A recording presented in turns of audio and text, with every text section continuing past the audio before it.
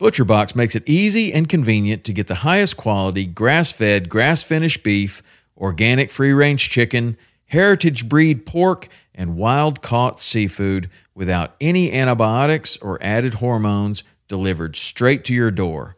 For me, I love their ribeye steak with a smoke and reverse sear, their tender belly bacon, which is some of the best uncured bacon on planet Earth.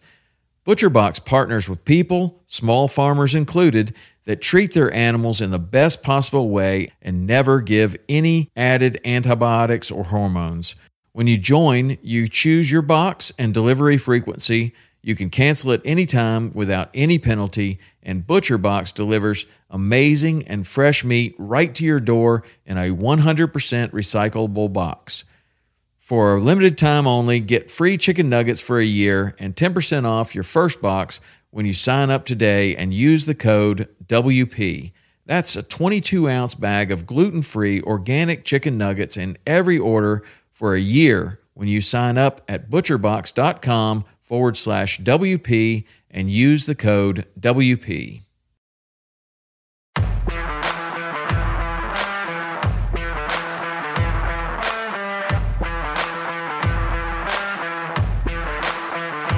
Welcome to Western Contours Podcast, sharing experiences, providing insight, and looking for solutions to become better hunters.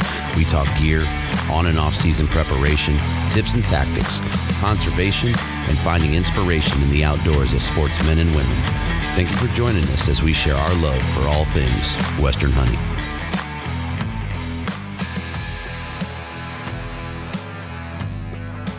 Hey guys, thanks for joining Western Contours as we bring you Elk Calling Academy's Feature Friday. This week, Michael talks about bows, gears, brands, and more. Enjoy the episode. Hello everybody, my name is Michael Batiste and this is Wapiti Wednesday Q&A. If this is your first time joining us, welcome, we're glad you're here. The way Wapiti Wednesday typically works is we start with a subject or two and we'll kind of talk, these are previous questions that we've received on past episodes, or if I just kind of threw out the day of saying, hey, what do you guys want to talk about tonight? But it doesn't matter if you're joining us from Instagram, YouTube, or Facebook. Since this is live, you do have the ability to put your questions in and we'll answer those to the best of our ability. Now, there is information that I do hold back because I do provide one-on-one lessons, and we also have the patron members over at elkcallingacademy.com that those guys are basically getting kind of private lessons. They get the really in-depth sounds, techniques, strategies in the field, all that kind of stuff. If you are interested in becoming a patron, it's simply go to elkcallingacademy.com. It's $15 a month. Like I said, instructional videos. There's also tutorials on tools that I use for e-scouting. There's in the field videos, coming up of how I actually, you can actually see me using these sounds out in the field and interacting. Gear, we have gear giveaways, all kinds of great goodies. Plus, every 2 weeks, we do a private Q&A session just for those patrons, to where nothing is sacred. We throw all information out.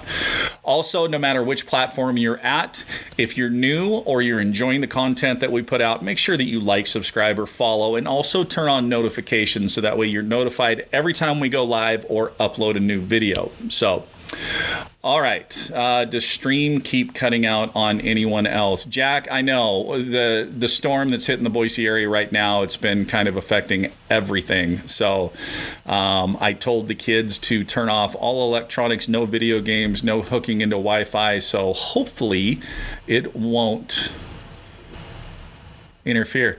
Dave West. Oh, Dave, you said the name of my secret tool that in the tutorial that I just dropped for patron members. So Kelly Ford, not on my end. The last e-scouting video was hot. All right, so you guys that are patron members, so you guys are talking about the last tutorial that dropped last Friday. So yeah, that is one of my favorite tools to use. In fact, I've heard from a couple of you guys that that tool is a game changer for you, how you've actually gone into areas that you've hunted and found areas that you never even knew existed. So that's what's awesome about that tool. It's so easy to find benches and bedding areas and slope grades. And I mean, it's an awesome tool. So if you guys want to know more about what we're talking about, head over to elkcallingacademy.com. It is a e-scouting tutorial that I just uploaded last Friday the 10th. All right, let's get into the first question. Like I said, this comes from Elk Calling, the Instagram page, and basically Rick's Wild Kingdom wants to know how to drag a satellite bull in if you're fortunate to get in on a herd. So great question, and certainly have been, in that situation. So there's a few things you need to kind of understand what's going on in that herd dynamics. I mean, satellite bulls basically are that, satellite. They hang on the outer fringe of the herd. And basically what they're doing is they're an opportunity bull. That means if they have the opportunity to hook a cow or run in and breed a cow, without the herd bull catching them, they're going to do it. So because of that, your approach is going to be a little bit different. And this is one of those things that if you get on a herd and you're focusing on pulling those satellite bulls, okay, because you just want to fill your elk tag. You don't care if what the bull is. You just want to fill your tag. The thing to remember is, with those satellite bulls, okay, they're used to getting screamed at. They're used to getting ran off. They're used to getting bullied by the herd bull and the larger satellite bulls. And so some of those larger satellite bulls, they're larger in age classification and size, but yet they're not big enough to really challenge that herd bull for the herd. So you kind of got to play on that. So with knowing what they're doing and what they're looking for, now you tailor kind of your approach to what you're doing. So if you just want to focus and pull those satellite bulls, you can still, do the breeding sequence, but you're going to cut back on your screams. So you're going to kind of focus more on your raking and kind of calm down your bull sounds. And typically when I'm doing the breeding sequence, I'll start off with cow sounds, I'll work in the bull sounds, and then eventually once I really have a bull engaged, I'm going to start focusing heavily on the bull sounds and playing on that bull's aggression and emotion. But on this situation, we're going to do the opposite. We're going to focus more heavily on the cow sounds and use some of those smaller bull sounds, because now we're kind of painting that picture or appearance that there is a cow that's separated from the herd. She is a hot cow, but there is kind of one of the younger satellite bulls that got to her first. He's not really sure what he's doing. He's not really sure how to handle the situation. This cow's getting a little frustrated with him. And by doing that and focusing more on the cow sounds with just a little bit of supportive, of that immature bull that I don't know what I'm doing, it's going to encourage more of those satellite bulls to come over.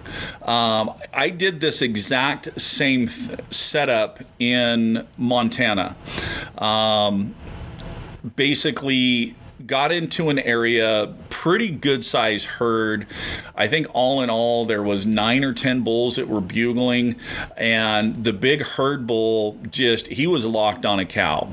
I knew that was not going to pull him from the cow, and we only had a few more days left to hunt, and so I definitely wanted to fill my Montana tag. The price that, paid to get the tag and go over there and hunt. And we had hunted hard for 2 weeks. I think we had like 2 days left, 3 days left. So I started focusing more on the cow sounds of this and kind of being an aggravated cow that was kind of being pestered. And it was awesome because I look up and here comes 5 satellite bulls in a single file line, just beelining right for my area.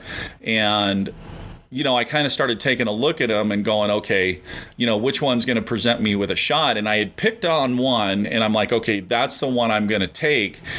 And then there was a bull that was coupled behind him that I noticed he was a small 5, but he had this stuff hanging off of his rack. And I realized that it was dry velvet. And, he's only 30 yards at this point, and he keeps trotting on by. And as soon as I saw, you guys know me, you've heard me talk about Funky Horn. And, as soon as he came by, he came and stopped at 21 yards, and I zipped him. And for those of you guys that have been to my house, you know exactly which bull I'm talking about, because that rack is hanging on my wall. It's funky, it's cool. But the neat thing about that is, 5 of those satellites broke off and came to me. They knew they weren't going to get a chance with that herd bull, because that herd bull was massive. I ended up shooting that bull, taking care of him, gutting him out, and then getting back. I had enough light left that I had to go hook up with my hunting partner, and I got over and I saw where my hunting partner had slipped down and kind of got into position. So I got behind him and started working that herd bull to try to get him a shot opportunity, which he got. And that herd bull, he was a stud. Unfortunately, it was low light and an old burn, and there was an old stub that was the perfect height that blocked the vitals, and he center punched that stab. So, but that just, that's an example there of basically just understanding the situation and adjusting your calling to the scenario. And it also, part of it plays into, what do you want? What are your expectations going in? I mean, if you're just looking for any bull, then immediately as you get into that scenario and you realize you're in a herd, tailor and adjust your calling sequence and in that story, that picture that you're painting, and adjust that to focus and target on those satellite bulls. So notice I'm still doing the breeding sequence, but I'm just kind of adjusting the way I do the breeding sequence. I'm adjusting, what I'm focusing on and really what I'm targeting, because that's really what you can do with these calling sequences. Once you recognize the situation, you recognize what's going on, you tailor and adjust the picture that you're painting to focus on what you're trying to accomplish. So, all right. God, tons of comments came rolling in. Let me see here. Let me back up a little bit. Not on my end. Dave West deleted. Appreciate that, bud. Lucas, good evening. Jay Colley, how you doing? Guys, you don't have to apologize if you miss a week. It's not like I'm taking roll call. It's okay, Jay. I still call you a friend. So you're still not on the Christmas card list, but I'll still call you a friend. So, Ominous Rooster, good evening. Alton, I ordered some arrows from Kyle. Yeah, mine actually showed up 2 days ago. And actually tonight before this broadcast, I actually did my bear shaft and fletched arrow and basically got it going. And there's another thing that I'm kind of working on that I'm going to do a video on for you guys. But basically what I did was I eliminated my peep sight. So I pulled my peep sight off the bow. So I'll be doing a video to talk about that one. Anyone put up game cameras? Still a ton of snow. Best night of the week. Derek, appreciate it, bud.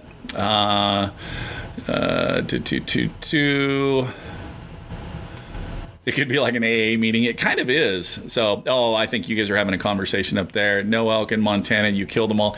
Tristan, I've only been there once, and we took 2 bulls out. So, but we definitely got into a lot more than that. So,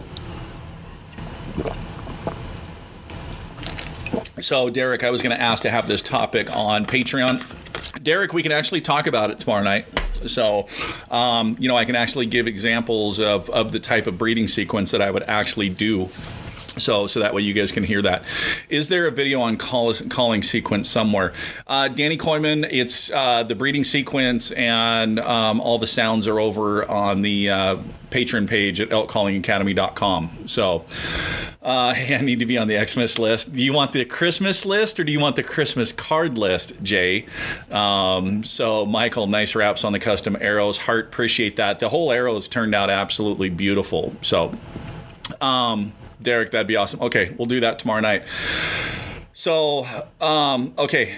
So that does that make sense, guys, about how to focus and target on that satellite bull and bring that in? So, I guess I better sign up.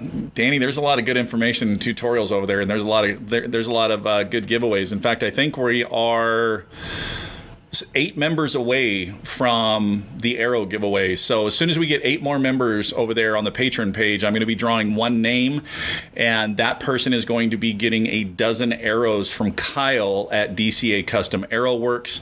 If you don't know what DCA does, basically they take your bow, you send them your information with your bow, your draw length, your pounds, all that. And basically, he calculates and comes up with an arrow that is maximized with dynamic spine and static spine that are pretty much matched. So basically, you get better performance out of your arrow. And he'll put three basically together and then go to you and go, okay, do you want this weight, or this weight? I've only shot him a little bit, but I can already see tighter groups. Man, I'm excited to do some more testing with them. So do you have the wraps on the Elk store? No, Jay, I don't, but you can actually get a hold of Kyle at DCA Custom directly and order those Elk Calling Academy wraps from him. You can get them in any color. You don't want the exact ones I have because they have my last name on them, but you can put your last name on them. So one other quick announcement, guys. So I also decided to see what you guys felt about this. So currently right now I have a Matthews Traverse that I am going to shoot and hunt with this year. It's kind of a partnership that I worked with Archery Unlimited on. At the end of the year, we are going to do a raffle for that bow in October. So not sure how many slots. We're thinking either 75 or 100 slots. So you have either a 1 in 75 or a 1 in 100 chance. Tickets are only $20 a piece. So is it worth it to you guys to spend $20 in a raffle for an opportunity to win a Matthews Traverse? Let me know what you think about that. So it's awesome, guys. Just got 2 guys from my hunting party to join. So Derek, okay, those are the 2 new guys that just joined. Well, since not having shoulder surgery until after hunting season, I better sign up now. Danny, that's good news. Herd Bull Patreon membership is the best $15 I spend each month. Can't recommend it enough. You guys are awesome. Kelly Ford, Michael Batiste, we need to get together and go through my arrows and fine-tune my set and get a better idea. Kelly, what you can actually do is, so you guys can do this too. Go to DCA Custom Arrows, and on his page, you'll see 2 tabs. One will say Custom Build, one will say Check My Setup. Click Check My Setup, fill in the information, and then he will calculate your current arrow with your current setup and let you know how your current arrow stacks up to your bow setup. And also let you know, okay, need to make some changes. So you can also do that. So Steve Shelley, shooting without a peep. Yes, that is something that I am doing a video on right now. So do you have a fletchingless paper tune? Yeah, that's actually what I did with this. First thing I did, so obviously I needed to change my knock point. So I changed my knock point, put the new D-loop on, shot that bear shaft through paper, got the bullet hole, and then I went to the target. I shot the bear shaft, then I shot the fletch shaft to see where those 2 arrows were hitting, to see what I needed to do to adjust my rest. Both those arrows were side by side. In fact, tomorrow morning I'll post a picture of all that. So Dimitri White, better be left-handed. Unfortunately, it's not, Dimitri. I'm right-handed. So Okay. What's your opinion on using a wolf call or cougar call to move elk off private property? Had 2 bulls about 100 yards off public. Ron, I haven't tried it. I have pulled bulls off of private property before, just with the breeding sequence. Because if they're sitting there on private property, they don't have a cow that's hot, but you're doing a breeding sequence and representing a hot cow that's only 150 yards away. You stand a really good chance of pulling that bull that 150 yards over to check you out. But the wolf call, the cougar call, especially the wolf call, the only thing is you can't really control or guarantee which direction they're going to go or where they're going to move to get away from that. So I would rather try to focus on elk vocalizations and bring them to where I want, not try to herd them somewhere. So Mike, I'm in on the raffle. Derek, yep, yes please. So can't do it. I shoot left-handed. Lefties are the best. So sold. I'm in. First come, first serve, right? Yeah, Derek, basically whatever we set, the 75 or the 100, as soon as those 75 or 100 are sold, boom, it's closed and we draw a winner. How would the raffle work for us left-handers? Michael, over on the Patreon page, we do have a bow giveaway on the elkcallingacademy.com. We need, quite a few more members before we get to that. But once we, basically get to there, God, I want to say it was 200 members. Once we got to 200 members, and that bow on the elkcallingacademy.com is going to become an annual giveaway. So you could definitely have your chance on that. So I'm in. I'm late, but here. Matty Lux, great news on your surgery. Glad all went well and hope your recovery is quickly. There are a lot of lefties tonight, Dimitri. Yeah, there's a lot. So I'm in on the raffle too. I'm not a bow hunter, but been wanting to try it. Yeah, I mean, who knows? Ominous. You might spend $20 and win the bow, and then you just got a Matthews Traverse for $20. Buying a new PSE Evoke tomorrow. Maybe try without a peep for a bit with a new EZV sight. Yeah, Steve, Aaron actually sent me one of those EZV sights months ago, last year. I haven't tried it yet. I'm actually just using my regular sight, but like I said, I'll do a video that talks about this peepless. So Kelly Ford, sweet. When you have a chance, please text me his information. Yeah, I'll text you his contact info, Kelly, later. Or like I said, you could just go to DCA Custom Arrows, their website. So 400, but I like 200 better. Was it 400? Okay. I don't know. I got to look. I'm in. I'm like Ricky Bobby, all left turns. I like it. So, okay. All right. Next question from Instagram. There was 2 of them that were kind of okay. So this one comes from Mr. Hart at 208 Custom Calls. So how about the clutch time when arrow is knocked and you are ready to draw? What steps to take to be calm enough to release with legal accuracy and successful harvest a bow or a bull with a bow? So really, this one kind of starts with how you train. How you do your practice sessions. So I see so many people that go to archery shops and first thing they do is they get that great big NFAA target face, that huge circle. Okay. And that's what they practice with all year long, is this huge circle. The only problem with that is now your mind is always to this large target area. And we basically have heard aim small, miss small.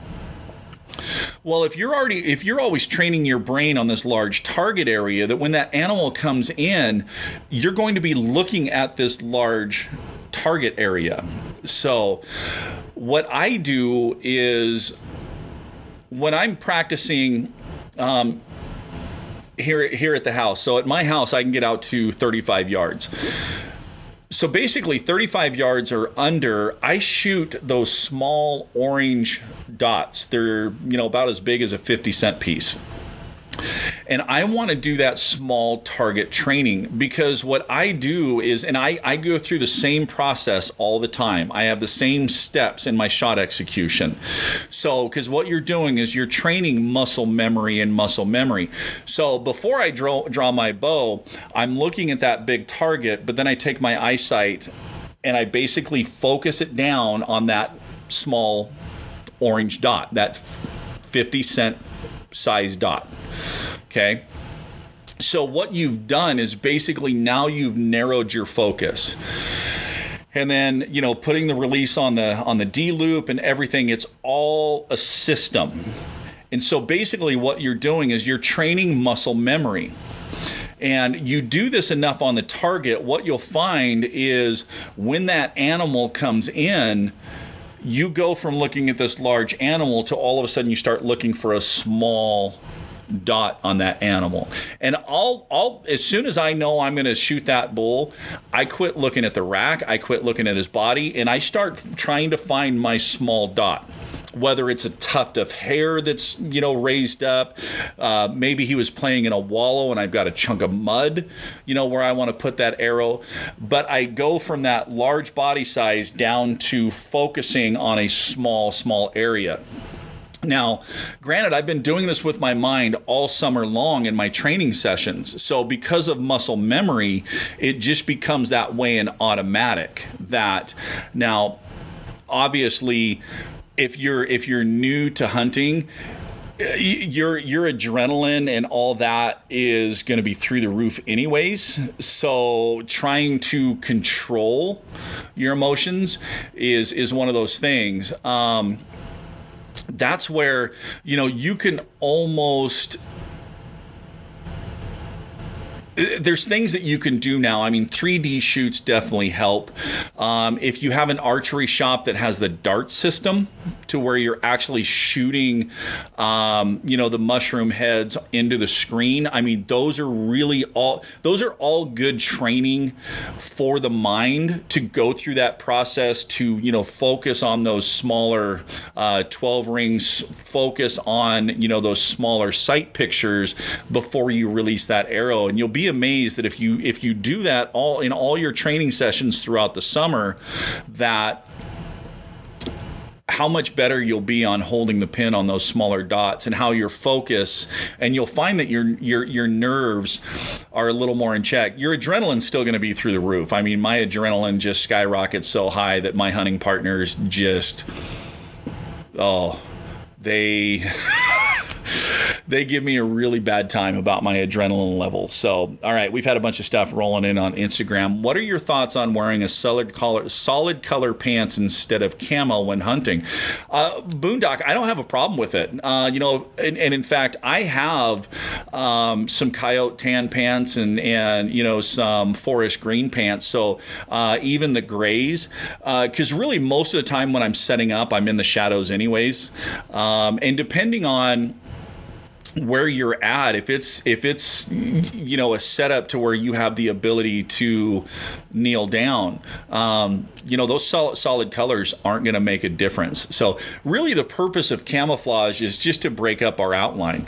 I mean, Fred Bear hunted in solid color pants and that red and black flannel shirt, and that guy was a fairly decent and successful archery hunter. So yeah, I don't have a problem with solid colors. So Onyx hunt or no? Joshua Martinez, Onyx is a great tool to use. So in fact, I have been testing kind of Onyx and base map, kind of comparing, and I find myself just going to Onyx more and more. So I think what it is because Onyx was the first one that I used, and so I'm definitely a lot more comfortable with that. Now, I know a lot of you guys use base map, and you like base map over Onyx. I think it matters with which one you really learn on or which one you use first, because you get comfortable with those tools, you get comfortable with those settings and how to move around and do things, that then all of a sudden you go over to the other one and it's a little different. It's not the same, and you're like, yeah, I don't like this as much. So, but yes, OnX is a great tool. Henry Mack, how you doing? So, did you get more hats? I still have a few hats in. All I have left is the small size, which goes up to 7 1/4. But no, I haven't brought in any of the patch or anything else. I've been working on some other things. So 34, what would an immature bull sound like? What would that calling sequence sound like? So really on your calling sounds, you just basically, I'll give a big example here. So, an older class, more dominant bull, he's going to have more growl.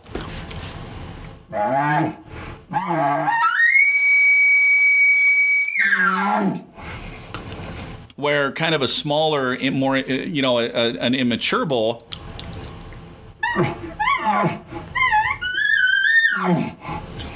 he's kind of timid. He doesn't really have that full expansion into, the bugle. His growls aren't as deep. His bottom end's not as deep.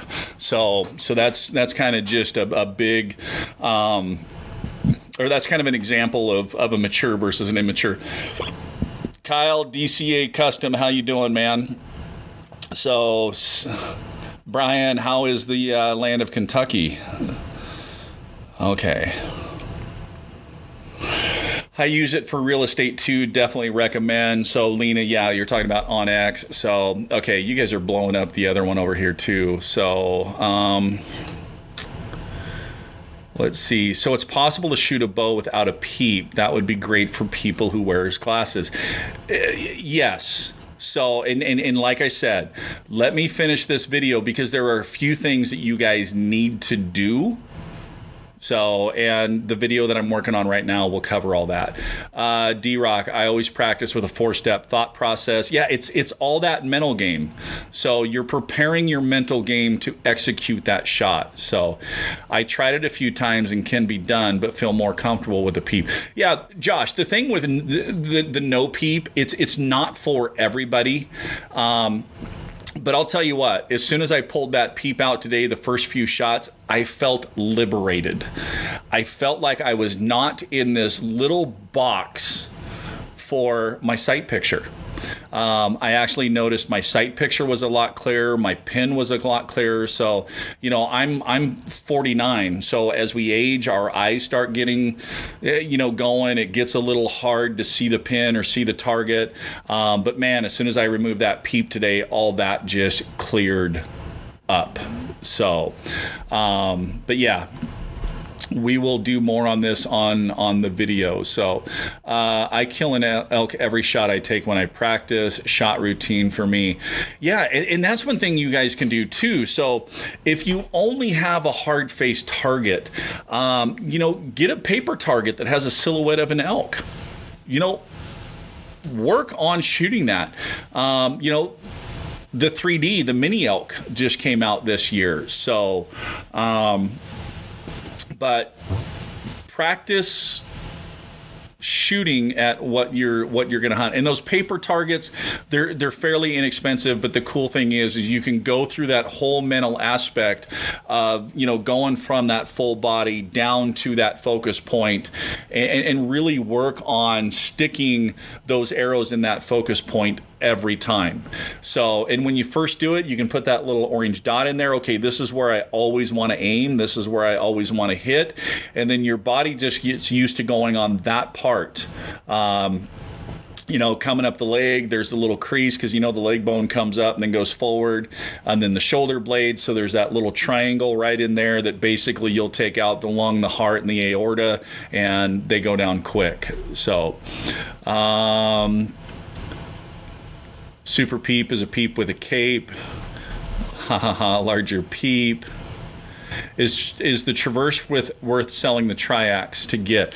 Danny, I know over on Matthew's Brotherhead page that a lot of people are selling their Triax because they want to step up to the Traverse or the Verdicts. I still have not had a chance to shoot the Triax because none of the shops in town have one. So I don't know. I don't have firsthand experience shooting the Tri-X yet. I'm still trying to get my hands on one. So no, it's not larger on the hood. Yeah, it's just it's the Super Peep with the hood is just for keeping sun glare out of the peep. So when I'm practicing in off season, I also practice getting my heart rate and breath up than trying to shoot like trail shooting.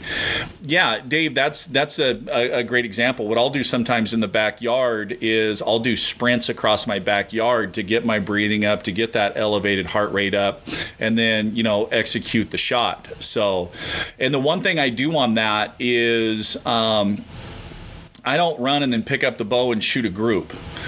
So I run, pick up the bow, shoot one shot at that small dot, and I'll do it from either 20 yards or 25 or 26 or 30. I'll pick random yardages, and then I'll let my heart rate calm down, and then I'll sprint again, pick up the bow, knock an arrow, go through the whole process, just like I'm trying to hurry because I had to run up to get on a bull. He's coming in, it's quick. Execute that shot. Let the heart rate calm down. So it's almost hit training with shooting your bow and executing the shot mixed in. So there is different things. But yeah, doing those kind of things definitely help when you're on the mountainside. So Tony Walker, how you doing? Andrew, welcome. Jay, look up specialty archery peeps. Got to have the adrenaline when it goes away. Time to hang it up. Derek, that is exactly right. And that's what I tell my hunting partners. So, because basically I get the body tremors. But as soon as I draw back and anchor in, I'm rock solid. And then as soon as I see that arrow hit my target, the adrenaline rush and the shakes are horrible. And that's what those guys give me a really bad time about. They will start laughing on the mountainside. They'll be rolling on the ground laughing so hard. But I tell them the day that goes away is the day that I stop hunting. And here I am, 31st year of chasing elk, and it's still there, just as bad today as it was day one. The only difference is I'm able to control my nerves a lot better now. So best camo will still let you down if the setup isn't perfect and no movement. So, Josh, the movement thing, you can get away with movement, and that's why I set up in shadows a lot. Because if you're in the shadows and your movements are slow, you can actually get away with movements. You'll be surprised on how much movement you can get away with. So, Hart, good advice, man. I have a huge adrenaline rush issue, still working on it. Yeah, so it's not so much the adrenaline rush that's a bad thing, because the adrenaline rush is good. It's the other thing too with going through this systematic process. What happens is as soon as you get into that point to where you are executing that shot, that you're going through your shot routine and narrowing down, you'll be amazed at how your muscle memory takes over and you don't even notice that adrenaline rush anymore. And I think that's why that once I get into the shot execution and draw back and anchor, that everything becomes solid, is because it automatically just goes into muscle memory. I'm not thinking about things. I'm just reacting. So,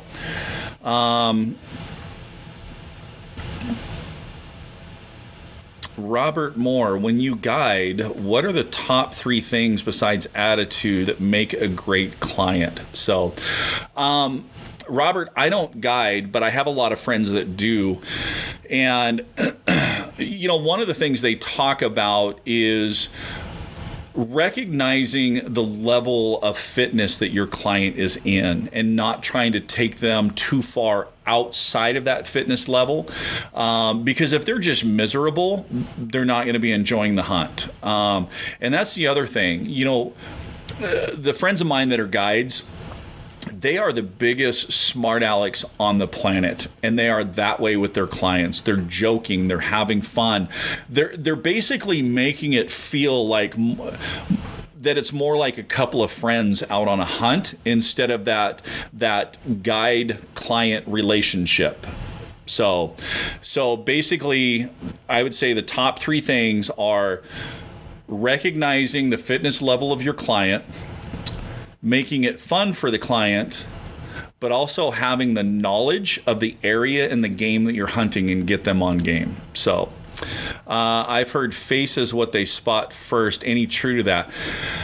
I don't know. I've always just, for years I would just grow in the beard. Now I just leave it permanently. I don't use face masks. I don't use face paint. In fact, that bull right there came in last year to 18 yards and was staring right at me. I didn't even have my bow drawn. I ended up basically just doing a nice, slow, controlled draw, anchoring, settled the pin, actually stood there for a little bit because I was waiting for my hunting partner to shoot.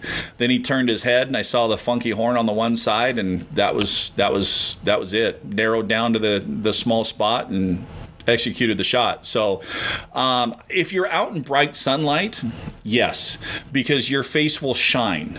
So, but in the shadows, I've never had a problem. And in fact, most of the group that I hunt with, none of us use face masks or face paint, and we don't have a problem with it. So, let's see.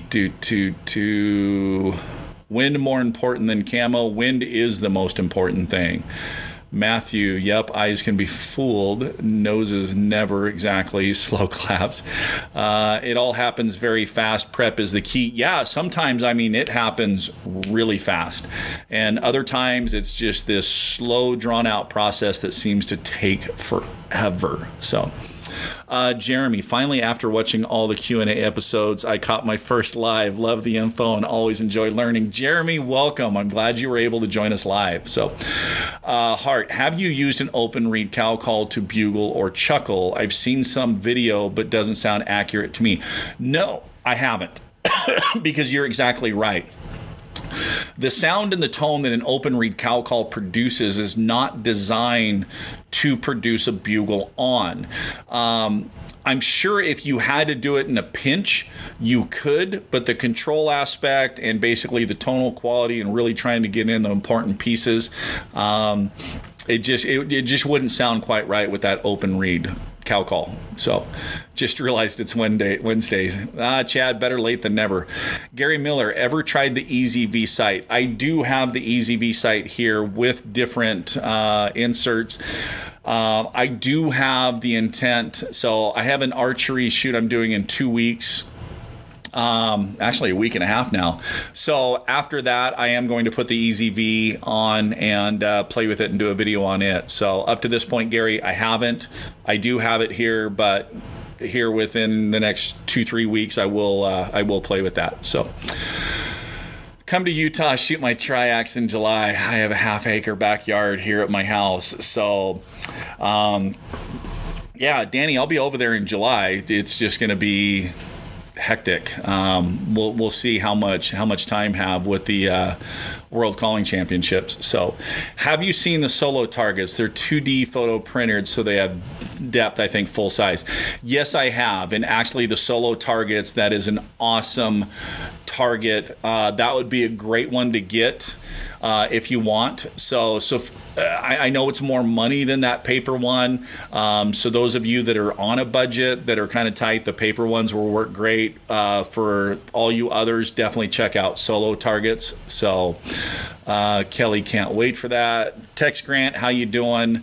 I've seen guys puke. They get so worked up. I think it's awesome. Yeah. Everybody with adrenaline and nerves, it affects everybody a little bit differently. So Scott, putting on a 3D shoot this weekend at Cascadian Bowman, 50 targets, Western Oregon. So there you go. Any of you guys that are tuning in at Western Oregon, there's a 3D shoot this weekend that Cascadian Bowman's checking out. Get out there and practice. Have fun. So Josh, I told that to my son turkey hunting a few years ago. He was shaking like a leaf. Oh, when it happens to kids, yes. I love watching those videos of the first timers. I think those are absolutely awesome. So I know the last day of the hunt is the day I start looking forward to day one of next year. Absolutely. Okay, nothing on Instagram. My grandpa hunted till he died, and he got more excited about shooting a fawn or a doe than my cousins did shooting decent bucks. It was like his first deer. That is awesome. That's how my grandfather was too. So, Steve Shelley from Facebook, I think muscle memory is more important than shooting for accuracy. But really, So what you'll find is if you go through this routine and you get that muscle memory down, you will also notice that your accuracy will increase because you are focusing on such a smaller aiming point that your mind and your whole execution of everything really starts narrowing in and getting smaller and smaller and smaller. And because of that smaller and smaller and smaller, it is going to, increase that accuracy. So, a lot of times if I'm not doing the HIT training and the shooting added into the HIT training and I'm just, working on form, I have 3 or 4 of those small dots on my target. I have 4 of them. I don't shoot 2 arrows at the same one. I want to execute on every single one to get into that black diamond that's in the middle of each of those. And so I call it focus training at 30 yards or focus training at 35 yards. It's almost, like was mentioned, I kill a bull on every shot. And that's kind of the mindset that I go through. I've picked that spot on the side of the elk. This is where I want that arrow to go. And then basically then I'll go up and evaluate, okay, how close to that dot was I? Where was I at in it? My broadhead is, this size, what would I have hit? What would I have cut? What would have happened on that shot? So, all right, Jeremy from Instagram, also love my GC call. If hunting a creek bottom in the morning with lush green all around and thermals aren't a factor, do you stay low or work your way up? Depending on what kind of sign I see in the bottom there, if there's some good fresh sign that I know animals are close to that, I'll spend a little bit of time in there and maybe try a blind sequence to see if I can pull something in there. But I also know too that I want to get elevation before those thermals change. So it's kind of one of those things where you do the quick calculating. How, what time in the morning is it? How long until the thermals, and how much elevation do I have to climb to get to that spot when those thermals change? And that was one of the questions that we did get, was talking about thermals, and we will be kind of talking more in depth about those on a future episode. So, but Jeremy, yeah, I may spend a little bit of time in there. It just depends what I'm seeing in that creek bottom. If I'm not seeing much sign, or if I'm not seeing fresh sign, if I'm not smelling elk, I'm probably not going to spend time in there. I'm going to move on and find a place that I am getting into fresh sign, to kind of where I can smell them and I know they're close by. So, Scott, did someone say fitness? LOL. Any advice for hunting solo and calling solo? Is it best to use a decoy? So, Ryan, yes, for solo, using decoys are a great additive, and that is one of the questions that I got too about, sounds and setups and decoys. So we'll go into that, more depth either next week or the week after. So. Watch lots of hunting videos. They will walk right up to you if you are not moving. Do I use decoys?